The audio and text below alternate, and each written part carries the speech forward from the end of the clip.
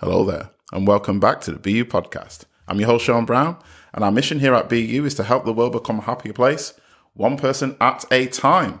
Hope you are blessed and well out there, and you're enjoying your day, whatever you're up to, whether you're walking, in the gym, cooking, just pottering around, whatever you're doing. I hope you're having a good time doing it, and I'm looking forward to our next episode. Now, today's conversation on the podcast, I wanted to talk about something that I've been hearing a lot about recently. I just want to give a really short take on my opinion on the subject. And that subject is this: what does it truly mean to be spiritual? Now, in the sort of circles that I roll in, the things I like to research and read about and look at on YouTube, we've all got our subjects, right? Gardening, you obviously know, is one. And weirdly enough, gardening's been one for a long time, but now I've been adding to the list. Human design, something that you've heard me mention on here recently as well, is something that I also like to research and look into. And another thing that I've always been fascinated about is the whole community of spirituality, spiritual leaders, when that goes a bit off, when you start to get cults and that sort of thing, where you have almost like a following that builds around an individual, and then that individual almost becomes like a god figure to these people and creates this doctrine that they all follow. And that's my really shorthand description of what a cult is. I've been massively fascinated with that whole realm for a long time.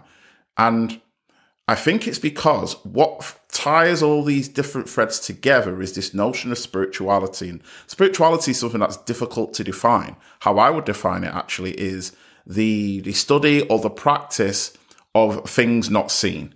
And what I mean by things not seen is you're talking about energy, you're talking about the God conversation comes in, you're talking about, who we are beyond this physical body.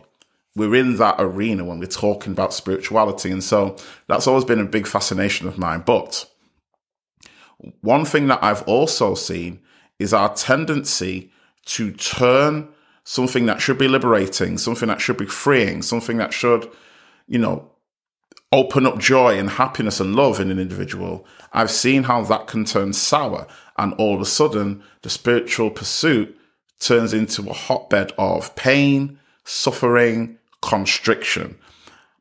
Now, for me, spirituality is not following a bunch of rules. Spirituality is not about praying to the right God, reading the right holy text. Spirituality is not about, having the right diet or looking a certain way or money just flowing into your life because you're manifesting it, or all of these things that you sometimes hear attached to spirituality. That, for me, is not what spirituality is. For me, spirituality is simply this. It is an acknowledgement of the essence of who we are beyond this body. That's it. Now, the reason that's so vital and important is because when you're getting into spiritual circles, we need to be mindful and we need to be discerning about when somebody is actually giving us a whole new doctrine of who we're supposed to be. And instead of it being based on society, instead of it being based on our parents, instead of it being based on the government, now it's being based on a spiritual practice. This is when we find ourselves wide open to conditioning. And this is when we find ourselves in a situation where our freedom can be taken away and we don't even know that's what's happening. Has that happened to me in spiritual circles? No. But there's been situations where I could have been close to that, where I could have got lost in a spiritual philosophy so much that I then close myself off to the rest of the world and then judge myself and my ability to maintain and uphold the rules that particular doctrine is giving me. Now, look, am I saying here that, religion is wrong, spirituality is wrong and all this? Absolutely not. It's a bit like that whole saying about it's not what you say, it's how you say it. And it's the same with spirituality. It's not what you practice. It's not necessarily what you believe. It's how you practice it. And so for me, really, this opens up the freedom for someone to express their spirituality in a way that is authentic to them, authentic to their history, authentic to their culture, authentic to their ancestors, authentic to their heritage. There's nothing wrong with that. Like, I predominantly I was brought up in a Christian tradition. My family were all brought up in that same way.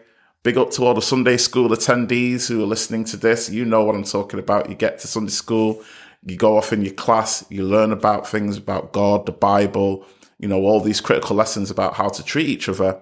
That was my upbringing, right? And so that's going to be a central tenet in how I see the world, because that was a part of my upbringing. However, to be dictated to by that, to almost turn myself into a slave to that doctrine, is not empowering, it's not freeing, it's not loving. By the same token, to just reject it and throw it out because some people have the ability to do that isn't freeing either. So what I've done is I found a sweet spot where, for me, when I go to the gospel choir and I sing words to God, to whatever you want to call that entity that is beyond, the human. When I go to choir and I do that, and I'm pouring, my soul, my energy into those words when I'm singing them, that's my form of worship. And that sits really well with me. And here's the thing. I don't care about anybody's opinion on that. I was on the bus the other day and I was speaking to, and people who get on the bus know this, that sometimes you end up having bus friends, right? And I ended up having this bus friend, this dude who used to get on the bus like a few stops down from me on my way to work. And we were talking and he was asking me about what I was doing. And it just so happened that I was going to be performing with the gospel choir that weekend. So I told him about it. And he's like, oh, cool. What church do you go to? And I was like, I don't go to church. And he was like shocked by that. Like, he was like, you don't go to church, but you sing the gospel choir. And he saw that as a contradiction. I was like, yeah, man, church ain't it for me, but the gospel choir is. The gospel choir is where I do my church. The gospel choir is where I do my worship. And I feel very, very comfortable in that. And so that's a part of my spiritual practice. Is it conventional? No. And in a way, that's how I know I'm onto something, because my spiritual practice is developing. And I use the word developing deliberately because it's not complete yet. But my spiritual practice is developing organically. It's developing as I go through life, as I mature, as my perspective shifts and evolves, as I grow. I incorporate some things into my spiritual practice and I let some other things go within my spiritual practice as well. And for me, that's a healthy approach to take. Am I telling you to take the same approach? You know me, I would never do that. But what I am saying is, be you in respect to your spiritual practice. Do not let any entity, any body, any organization or authority tell you what spirituality looks like. What does spirituality mean to you? What does honoring spirituality feel? When does it feel right to you? And if it does feel right and you've got a way of expressing that, go ahead and express it in a way that for you represents that pure expression. That's how we get to the place where people feel free to go into this conversation without feeling like they need to, be identified or labeled with that. Spiritual practice is something for me which is phenomenal in my life because it allows me to remain grounded.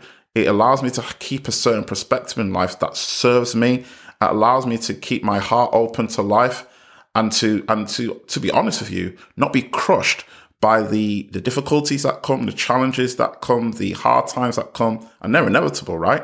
And spiritual practice is, for me, is something that massively helps. So I want to feel free in that area, and I want the same for you too. So this little conversation has just been about remembering that the most spiritual thing to recognize is that who you truly are is spiritual already. You don't need to prove your spirituality by doing certain things. You don't need to earn a spiritual badge. A spiritual badge. You don't need to earn spiritual status or become a spiritual master, because spirituality is embedded in who you already are. And so when you know that fact, the need to go and acquire spirituality in a certain way makes absolutely no sense. Instead, we express ourselves, and in expressing ourselves, we understand that we are at the same time expressing spirituality, because who we are and spirituality are one and the same. So big up to you and lots of love to you, my spiritual beings out there. Continue being you. Don't allow anybody to tell you how you need to worship, how you need to praise, how you need to express to God, how you need to express in that way at all, to even have to have a belief in God. Even that is a rule that you don't need to follow. Be you at all times. And doing that is you honoring spirituality to the fullest. I hope this conversation has served you well.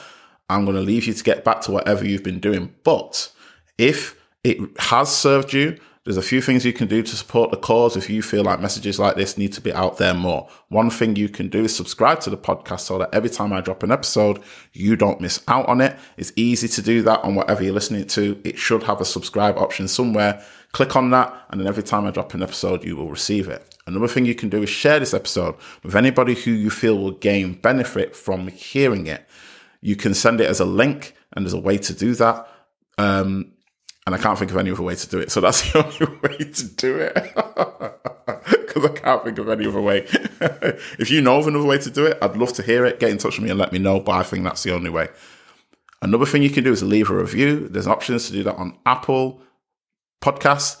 There's the option to do that on Spotify now as well. They've brought out the 5-star rating. If you're listening to this, the rare birds who are listening to this on Audible, you can also leave reviews on Audible as well. So if you feel inclined to do that, you've gained benefit from it, and you want others to know how sweet this podcast is, then that's another option as well. Peace, love, and blessings to you all. Be you, be blessed, and I'll see you on the next episode.